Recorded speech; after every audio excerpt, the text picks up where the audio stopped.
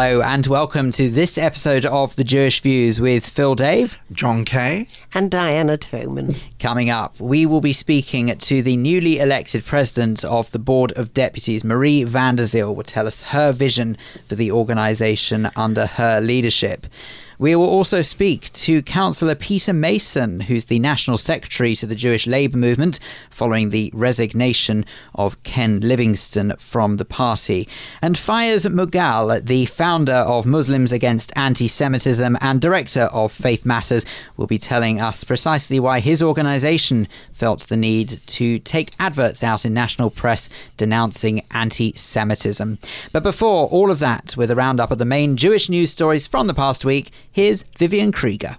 And we begin with Ken Livingstone's resignation from the Labour Party. Labour MPs have said that it won't solve the anti-Semitism row, warning that it must not prevent further moves to tackle the problem.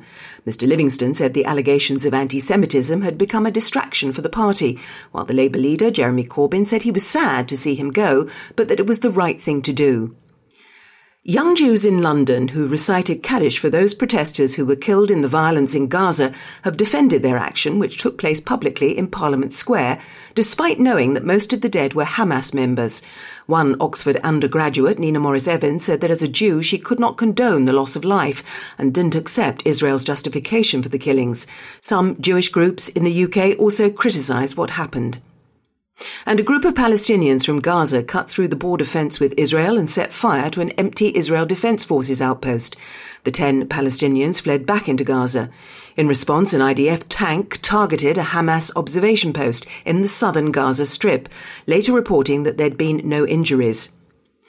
The acclaimed controversial American author Philip Roth, who was once married to the English actress Claire Bloom, has died in New York at the age of 85. The world of literature paid its respects to the man who wrote modern classics such as Portnoy's Complaint, Goodbye Columbus, and American Pastoral, for which he won the Pulitzer Prize. His impact on American literature began in the 1960s when he lived in London, with admirers saying he delighted in every nuance and absurdity of Jewish life in America. And Chelsea's Jewish billionaire owner Roman Abramovich had to miss seeing his team in the FA Cup final because of delays in renewing his UK visa. Mr Abramovich hasn't been able to enter the country since the end of last month. A spokesman declined to comment and said it was a private matter. Chelsea weren't affected though. They beat Man United 1-0. Thank you, Vivian. Now let's take a look through the Jewish news for this week. Justin Cohen is the news editor of the Jewish News. What's the main story you're featuring in the paper this week, Justin? We're focusing on the fallout, really, from the Kaddish that was said, and it's been quite well publicised now, for the dead in Gaza. As many people will be aware, a group of mainly young Jews gathered in Parliament Square a few days after the deaths in Gaza last week to mourn the victims. It had already been made public that, Hamas had already claimed that 50 of their members were among the 62 who died, but yet this Kaddish actually still went ahead. And as you can imagine, many people in the community have reacted with, revulsion, I think is the right word. But what we're focusing on here is Rabbi Laura Jana Klausner, who of course is the most senior progressive rabbi in the country, warning that the reactions that some people have to debate on Israel are self-destructive, that people both from the left and from the right don't seem to be able to have a debate sometimes within the community without resorting to abuse. And she's warning that this is self-destructive, that it's self-harm, that really it's destroying debate within the community. She says that the longer we have this situation in Israel and the more divisive people feel it is, the more careful we have to be. Quite strong words here from Rabbi Jana Klausner. I suppose she's really calling for a civilised debate, and those people who feel very strongly on either side perhaps are not able to have that civilised debate, which is a great shame. Yeah, I mean, some of the reactions to opinion pieces that have been written by people who took part in that Kaddish, I think it's safe to say that probably the majority of people in the community feel that what took place in Parliament Square there was really beyond the pale. The truth is, though, that if you look at mainstream politics now, let's just take Israel completely and utterly out of the equation. We seem to live in an age where politics in general is so polarized. So it's not really a major surprise that a subject as sensitive as the conflict in the Middle East is going the same way, even if it's within our own community.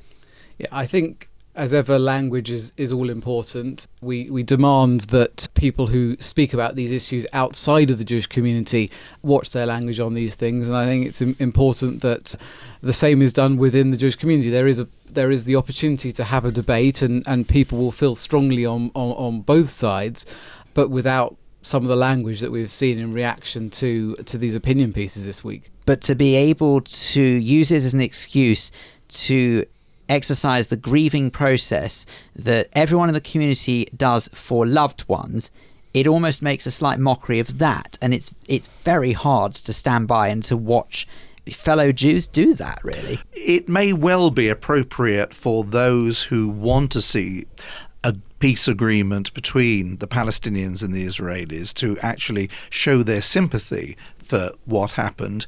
Whether Kaddish is the most appropriate way, because Kaddish is usually said for Jewish people, one wonders whether there might have been an alternative way to say, look, we want to put out an olive branch and we want to be able to communicate. Yeah, I mean, as you say, it's the word Kaddish, when you mention that to a Jewish person, it's particularly evocative, and everyone that's going through their lowest moments have been through that. For me, to be saying Kaddish and to be taking part in this public memorial in Parliament Square hours after Hamas had said that many of the people involved were its members just seems foolhardy, to say the least. Well, reaction no doubt will come from that in the weeks to come. Ken Livingstone, the former mayor of London, he's no longer in the Labour Party. That presumably features in the paper very much this week. Absolutely. Not a week has gone by, more or less, it seems, when Labour anti-Semitism, and Ken Livingstone in particular, someone who symbolised this problem between Labour and the Jewish community, haven't featured in the paper. And this potentially is the end of the story when it comes to Livingstone and this particular issue.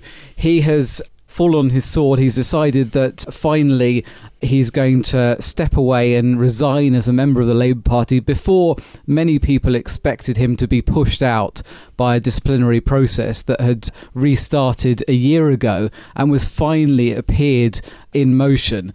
Many people have reacted to this with, yes, welcoming the fact that he's no longer a member, but more importantly, they have said that really Labour shouldn't have even accepted his resignation, that they shouldn't have allowed him to resign, and really it's let both him and his leader off the hook. His leader, who of course was a famous ally of his over many years, now won't have to go through having to chuck him out the party, which I think was probably inevitable after some recent other disciplinary cases, Mark Wadsworth and others.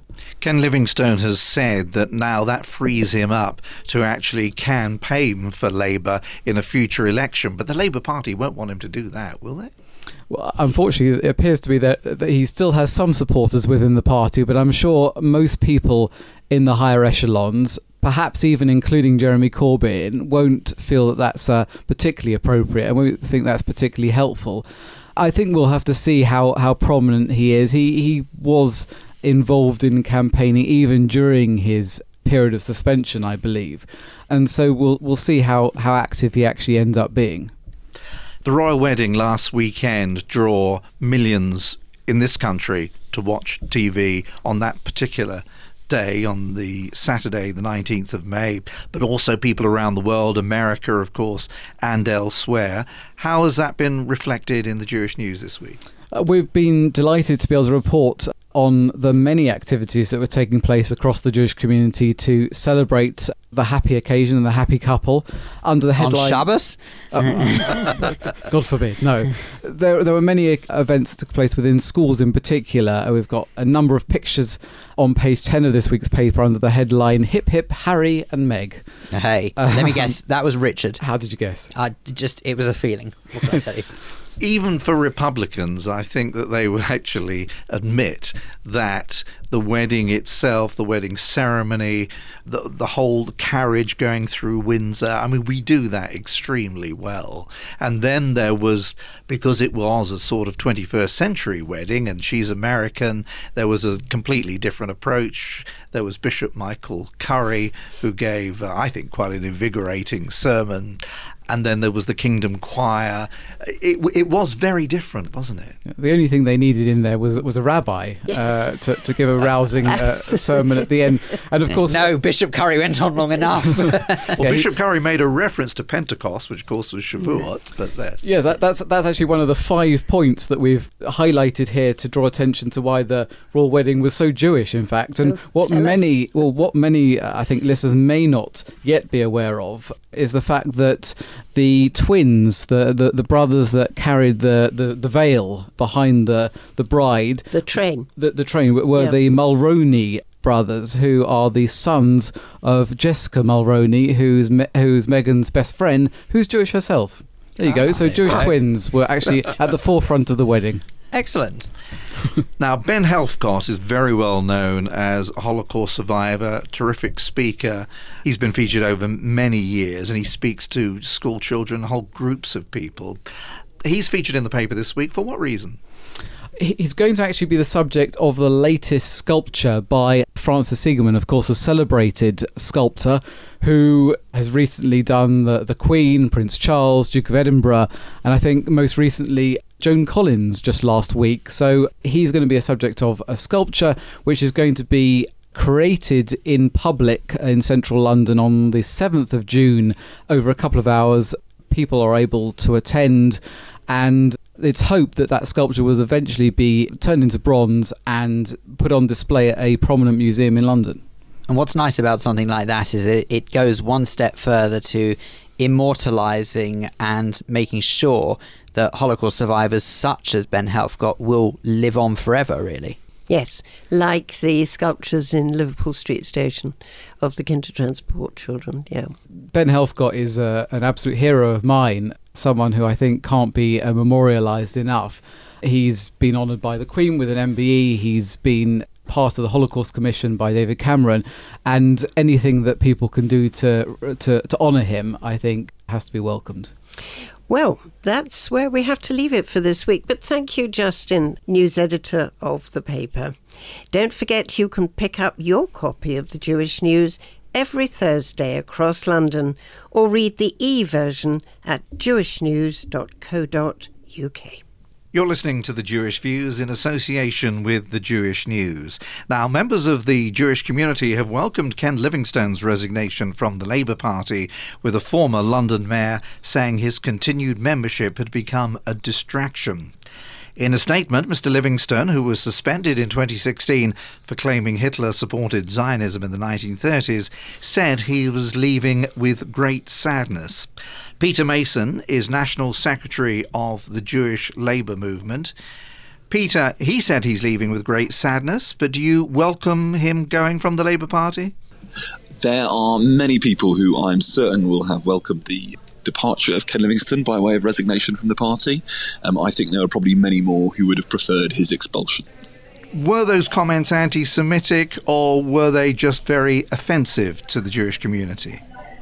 I think they were grossly insensitive. They were deliberately calibrated. They were designed to effectively try and make political points out of what was an incredibly difficult period in history. Now, is Ken Livingstone an anti-Semite at heart? I don't really know, but he's caused great damage to the Jewish community in his 30, 40 years worth of being in public office. And I'm sure we're all glad that that's now finally, hopefully, come to an end. The Labour leader Jeremy Corbyn has said Ken Livingstone's resignation is sad. What do you say about that? I think that's a very unfortunate turn of phrase. I'm not sure that there should be that many people sad. The Labour Party is in the business of winning power, and it's in the business of trying to form the next government. And if anything, over the last 2 years, we've seen, and it's been demonstrated, that actually, when it comes to the Jewish community and when it comes to Jewish voters, that we're in serious trouble. And the idea that Ken Livingstone's departure could represent anything other than a possible upturn in that relationship is slightly baffling, if you ask me. Why do you think it's taken so long, though, for him to go? Well, the Labour Party is an interesting beast when it comes to its disciplinary process. It values the status and the protection of the party more than it represents or seeks to achieve justice effectively for the victim. And the central kind of disciplinary charge is actions that are grossly detrimental to the party. Now, we've seen an upturn in disciplinary cases over the last 2 years, many of them quite litigious, many of them involving very senior counsel, very senior barristers. We saw in Ken's original disciplinary case the involvement of very senior people within the legal profession. And these things tend to take time and they take to drag on. And rather than decisive action, we're allowing ourselves to get caught up in the processes and the procedures of disciplinary rather than demonstrating strong political leadership from the outset. There are those that say that if offence had been made towards women or Muslims or black people, then something would have been done a lot more quickly. What do you say to that? I think it's case in point. We've been in a situation now whereby the Labour Party has had a series of allegations around antisemitism for nearly 3 years. In those 3 years, there have been a high number of very high-profile cases that have taken a long time to resolve. And the processes and the procedures through which the party deal with these cases have been under severe scrutiny. When the party discovered it had a problem with sexual harassment, it set about within weeks to try and rectify and resolve the situation, including, for example, mandatory training for anybody involved in the process so that they were aware of what sexual harassment constituted, were able to identify it and do something about it. 3 years into the Labour Party's anti-Semitism challenges, the Labour Party's NEC and the bodies and the staff members that deal with anti-Semitism disciplinary cases have still yet to undergo the training that has been offered to them by the Jewish Labour movement. So I think you can read into that whatever you wish. The relationship between Jeremy Corbyn and the Jewish community won't necessarily have been improved by this because he wasn't expelled from the Labour Party in the end. And there are still a number of cases under investigation. So will there be a time when you think perhaps Jeremy Corbyn will get the message? I think there are two things here. Number one is that we give mixed messages. So on the one hand, what the Jewish community has been consistently calling for is strong political and moral leadership on the issue of tackling anti-Semitism within the party and also more broadly on the left. And that anti-Semitism, as we rightly know and we've rightly seen, comes from two primary sources. Either the classic old school anti-Semitism that seeks to suggest that Jews are somehow disproportionately powerful and like to wield influence, and the contemporary form of anti-Semitism, which is that that influence and power is done at the behest of Israel. Now, those forms of anti-Semitism are kind of rolling around the system, and nobody's really kind of taken grasp or grip. And you see, for example, in the Labour Party's now kind of indecision as to whether or not it's adopted the IHRA definition and its examples as to what they actually believe and what they're willing to take leadership on. Jeremy Corbyn's got an opportunity to demonstrate very clearly to the people who've kind of been in his camp for a very long time, for whom, unfortunately, there is a disproportionate problem, and say anti-Semitism uniquely, individually, is wrong and needs to be contended with. The damage that the Labour Party could continue to do is to simply say that this is a matter of procedure and policy, and that by kind of trimming around at the edges and by improving one bit of the procedure here and there, that somehow this kind of evil could be overcome. It won't. It needs strong political, moral leadership right from the top. How does it make you feel, though, when you know that this debacle is going on within the party that you so clearly and openly support? Yeah, I mean, I feel ashamed. I mean, it's a Labour Party that I joined when I was 16 years old. I've been a member of it for all my adult life, and I've campaigned for it, and I've worked for it, and I'm an elected representative of it. If you cut me down the middle, my two core identities are Jewish and Labour. And it feels, and a lot of people inside the Jewish Labour movement and on the Jewish left, are now in the middle of what is not just an existential crisis within the party, but an existential crisis within and of themselves. Do we feel that we have a place in the modern Labour Party going into the next few years and the next few decades? It's a daily worry and it's a daily concern. But I'd say, the motivation, certainly my own, being involved inside the party, being involved in the disciplinary process as well as JLM, is that it is our party, that we are not willing to sacrifice any ground to anti-Semites or to the apologists for anti-Semites, because ultimately we believe it's the vehicle that can achieve social justice in Britain. And that's something that I'm willing to fight for, and I hope a lot of other people are willing to fight for too. Do you think that this resignation will tarnish Ken Livingstone's career overall? I'm thinking back a long way now to what he did as Mayor of London, and there were in fact several innovations that he brought in right at the beginning, which Londoners actually accepted with open arms. Are those going to be forgotten forevermore? Well, the great shame of Ken Livingstone is that, as a progressive politician who's existed in London and on the left, sure, Ken did some great things. The promise of the 2012 election was such that he was standing on a manifesto which broadly we could agree with, whether it was about building more homes for people to live in, and that's an issue that affects the Jewish community just as much as anybody else, culturally specific services for the Jewish community when it comes to things like Jewish care homes and education and provision. Those are all good things.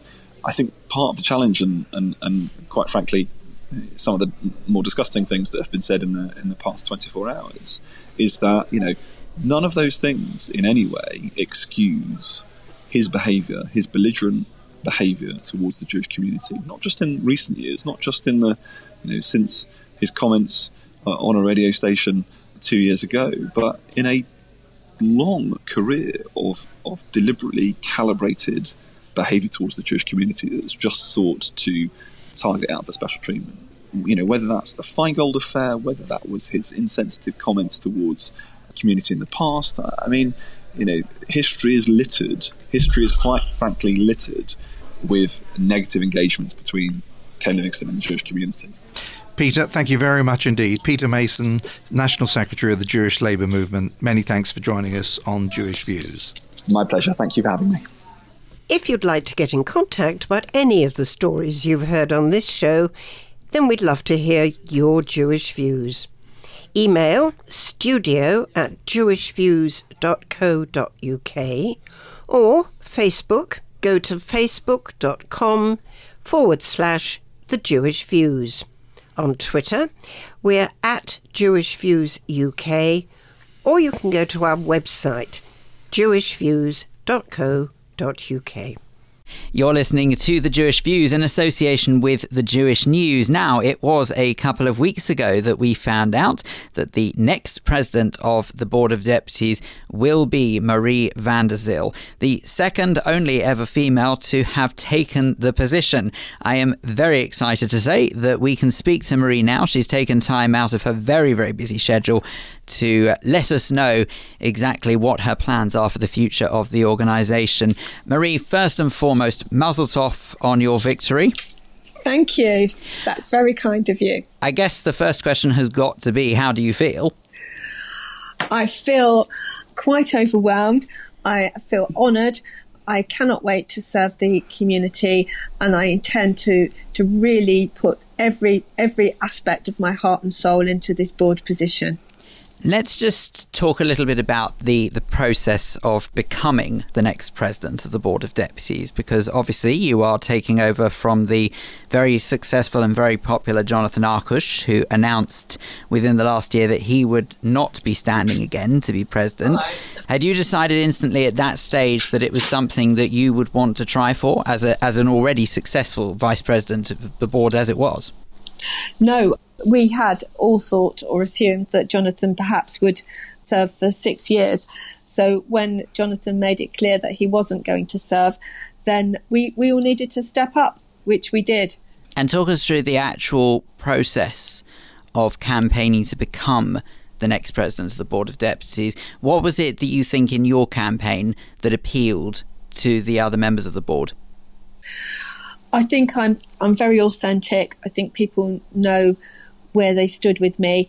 Throughout the hustings, I think people felt that whenever questions were answered, I was very specific, I was clear with my answers, and from a very early stage I issued a manifesto, a 3-year plan, where I really thought about the needs of the board, and this was shared, and I think that people were able to buy in with that. So I had vision as well as experience, and I stood on my record, and I think that I had done a very good job as Vice President for Defence and Interfaith Relations. And in particular, just before the election, there was the result of the coroner's claim with Mary Hassel, where the cab rank rule was declared unlawful, discriminatory and incapable of rational justification. And that, to me, was very important because on behalf of the entire Jewish community, I felt that I and the board, we successfully orchestrated this campaign when we brought together politicians of all parties including the Prime Minister and other public figures, where we all work together for the common good. So I think that bringing people together and working with other communal organisations was a very important part of what I can offer for the board's future. And is that how you see the board panning out, as it were, under your tenure? Is that you are going to try even more to try and build relations amongst other communities? Absolutely. It's very important. We cannot be in isolation. Bringing people together, working with other communal organisations, I think is essential going forwards, and supporting other communities. We have to learn to work together. We cannot work in a bubble. And how do you propose achieving this? What is it that you would do differently? First, can I actually establish, when do you take the position? Sorry, just so that we are clear on that. 1st of June. Okay. So not quite yet. Okay, so it's imminent is the way of putting it. It's very, very imminent. Okay, but how are you planning on achieving interacting with, because it's important to stress that you've done this already as a vice president, but as a president, what are you going to do to encourage those relations with other communities? I'm going to be out there in the community. I'm going to visit everyone I can. I'm going to forge for the board every relationship that we can do. And I think that we've got to lead by example. We've got a very, very fantastic team. The team's going to be announced in the early part of next week, so I won't be able to tell you today. But we're all working together for the Jewish community, and we've got to be seen, and we've got to show leadership. That's the one thing that I think stands out for me. It's up to the board to show that. Well, the board certainly has a few problems on their hands at the moment, in the sense that there are massive stories affecting the community. Obviously, this ongoing business, for want of a better term, with the Labour Party and the allegations of anti-Semitism within it, and not to mention this recent conflict that's happened in Gaza and the reaction that's garnered. So how do you propose dealing with some of those tougher instances that you will need to be a figurehead for the community for? I don't think that the Labour Party is a situation which is going to be resolved overnight. We've now seen we'll say, resignation of Ken Livingstone. We're still waiting to see whether or not Jackie Walker is going to be expelled from the party, unless she also is now going to resign. We have got a lot of work to do. There is another meeting planned with Jeremy Corbyn at the end of July, and this is going to be something where we're going to have action. Has got to speak louder than words. I want to see that all the rest of the disciplinary cases that have been not dealt with are going to be resolved, and for the acceptance of the IHRA definition of anti-Semitism. So this is going to be something that, as I've said, is going to be ongoing, and I do not expect a solution overnight. But we have to be there. We may have to ask lots more questions, debates in the House, inquiries, whatever it takes. We need to be there following it up. And you're ready for what challenges that may bring? We are absolutely ready. We are a very good team. We are working for the community, and we are ready, willing and ready to go for the next triennium. Now, Marie, it does sound slightly disturbing that in 2018 that in my announcement, I said that you are only the second ever female to hold the position of President of the Board of Deputies.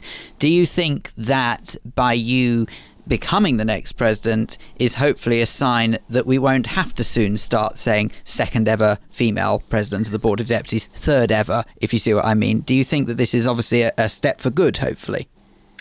I'm going to say on behalf of the board that the board had female deputies before women got the vote in 1918. The board does have a good history with women, although I accept not as president.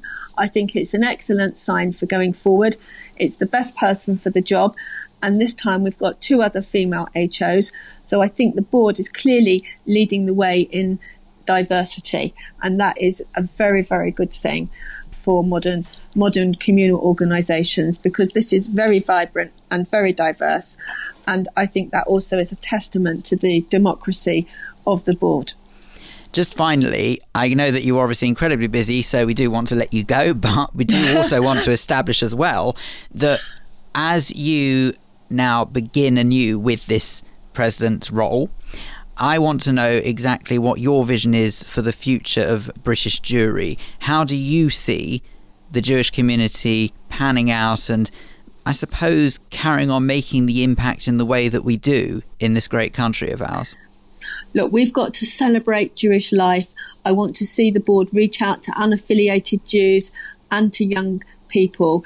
We've got to celebrate everything that the Jewish community has achieved here, the contribution it's made to society, and we've got to continue, very importantly, enhancing cohesion with other faith communities. We also have to really advance and love our special relationship, in my view, with Israel, because Israel's security and welfare are also at the heart of our constitution. And we need to work together as a community, and we've got a lot of challenges, but we are also very, very lucky to be able to live here in the UK. Well, and we need to remember that. Well, I think there are some who are going to say that we're very lucky to have you leading the way. Marie van der Zyl, thank you very, very much. President-elect of the Board of Deputies, thank you so much for speaking to us today. Thank you. If you'd like more information on any of the stories or any of the guests featured in this week's programme, then go to our website, jewishviews.co.uk. You're listening to The Jewish Views in association with The Jewish News. And we have for you now the CEO of Faith Matters and the founder of Muslims Against Antisemitism, Fiyaz Mughal. Fiyaz, can we just start with this very timely letter that's appeared in several major newspapers a few days ago? Can you tell me what the purpose was behind the publication of this letter? Or I mean, people call it an advertisement, but actually it's a type of letter, isn't it? It is indeed. And the background to this was, I know there were some of us in the community, Muslim communities, who were just sick and tired of issues around anti-Semitism clearly causing extreme anxiety within Jewish communities throughout the country. It's clearly having an impact quite significantly. And we were sick and tired of no coordinated voice coming from within Muslim communities. Now, there are disparate people who do this work. We value them, we honor them, but there is a need for a coordinated voice and a public platform into which we make our position clear. Those who are, I believe, progressive on these issues of standing with other communities and openly standing with them. So I guess it was a time to say the Jewish communities feel this sense of extreme, sometimes anger and fear because of the issues of anti-Semitism that are in the political sphere as well as in the social sphere. And there are those of us as Muslims who felt we need to stand up and say that Jewish communities are not alone and do it in a very, very public way. Indeed. And there are approximately a dozen signatories to this letter. How did you get everybody together to promote the letter? We got the signatories actually in a very short period of time. You know, part of the issue was we had to move quickly because of the issues of Gaza and the Middle East. So to some degree, we thought that issue, whether it was the issues around anti-Semitism in the political sphere, but also the Gaza element added another layer of fear and distress within Jewish communities. So that window of Gaza is what we wanted to move within. And I guess we did this pretty quickly. I did it pretty quickly. We could have had more signatures, and it's something that we will continue to do in different guises. But I mean, I went to people that I knew who had strong views on tackling anti-Semitism within Muslim communities as well as beyond Muslim communities. Really important I say this, because let's not get away from the fact I am a realist. I see and I know Muslim communities. I've been working with them for nearly 2 decades now. You know, there is anti-Semitism clearly outside of Muslim communities and in others, but there is also a problem within sections of Muslim communities. And I know that because for the last 6.5, 7 years, since I've founded also Taumama, and we work very closely with the CST, I've moved on from Taumama. But because we worked with the CST, you know, I had mosques who wouldn't allow me to go in to speak on issues around Islamophobia or anti-Muslim hate. Mosques wouldn't invite me in because Islamist websites and Islamist groups were promoting effectively anti-Semitism by using the term Zionist, by saying I was associated with Zionists. It was an easy, glib way for these Islamist websites and groups to smear people, and it was clearly anti-Semitic in its inferences. And so over the last 6.5 years, I've just got tired of the fact that this has been carrying on. I've seen its cancer within sections of Muslim communities, clearly not within the majority. But the cancer is deep. The cancer is winning more hearts and minds. And I just had enough of it, frankly. And do you feel that this letter will promote further acts of protest, if you like, against the anti-Semitism across all those communities that you mentioned? Well, I hope so. You know, somebody asked me yesterday, why didn't you just put it in the Jewish Chronicle? And it was a good question. There was a very clear reason for that. We wanted the wider public to also see that they have a role in standing with communities. We wanted to reach out to other Muslims to say, if you feel like we feel, step up to the mark, as well as to reach, as I said, the wider audience. So if we had just put it into the JC, we would be talking within a contained bubble. This was about really trying to activate others of goodwill, others in Muslim communities, others who are non-Jews and non-Muslims. But has this gone into other Muslim papers as well as the British media? The issue of saying Muslim media is there is no real significant Muslim media traction here. You've got some publications which have minor traction within some sections of East London, and you have some who have traction a little bit in the north of England. And so there is no concerted, structured, organized set of Muslim media sources. That's one. The second thing is, I think, and this is my perception, and I think I may be fairly right, if I was to try to approach some of the Muslim media sources, they wouldn't put this in there. And so therein lies the problem. It's I think we've got to challenge it in a wider level before we come down to a more acute funneling of tackling the issue. And so the strategy is there are 3 million Muslims out there. I'm fed up of approaching the same old gatekeepers because they are gatekeepers. And the issue is, if there are 3 Muslim people out there, it's time we reached out to those people rather than the usual gatekeepers who frankly have their own prejudices and their own stereotypes. In the advert, it says, we Muslims have one word for Jews, shalom. What about individual Muslims or indeed other Muslim organisations? How have they reacted to this advert themselves? So the response from individual Muslims has been very, very positive. There are those individuals who clearly are engaged in this work and who responded back extremely well.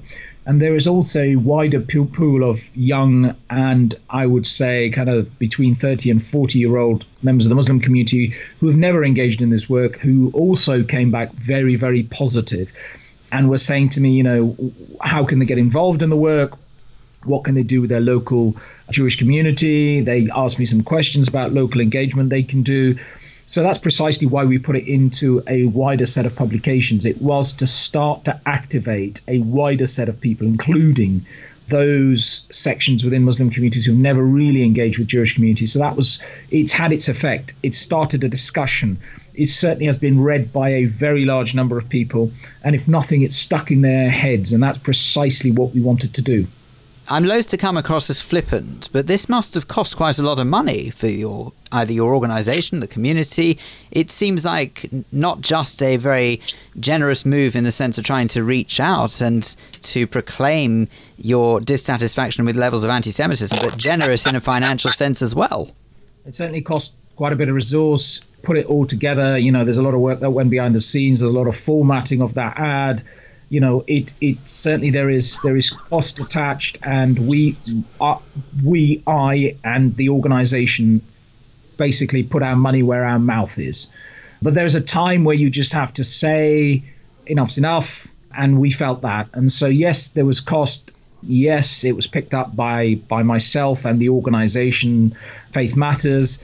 And it's in the end, if people can do that and have the ability to do that, I think people need to do that in the current environment. Fiyaz, I hate to rain on your parade, but have you had any adverse reactions at all? Not that I have seen, but I know, given what I have seen over the last 5-6 years, there will be groups who will be WhatsApping each other off the electronic digital internet, who will be saying things that are clearly anti-Semitic on the back of this article. So let me explain. I have seen campaigns when we have reached out to members of the Jewish community and when we've worked with the Community Security Trust and the Board of Deputies. I have seen messages circulated en masse going to members of Muslim communities in various geographical areas using the term Zionist. So I bet your bottom dollar this would have been done off the radar, where it's being circulated using WhatsApp and mobile phones. So whilst we can't see it, I can guarantee you it's out there. Are you planning to do any more? Well, the answer is yes. And we won't stop those people who believe in a brighter and better future to stand up and be counted. Why now? Well, I mean, I've been doing this for 20 years. People say to me, why are you doing this now? Well, actually, over the last 5-6 years, social media has significantly, utterly changed the landscape of where we are. People increasingly believing in made-up fake news. People are increasingly getting their lines blurred around hatred, racism, and intolerance. And there are those people who are intolerant and who are racist and who are anti-Semitic who think they have license because of social media and the websites they read to actually bring these views into society and try to normalize them. We have seen such a significant mental and psychological change globally because of the internet and social media in particular.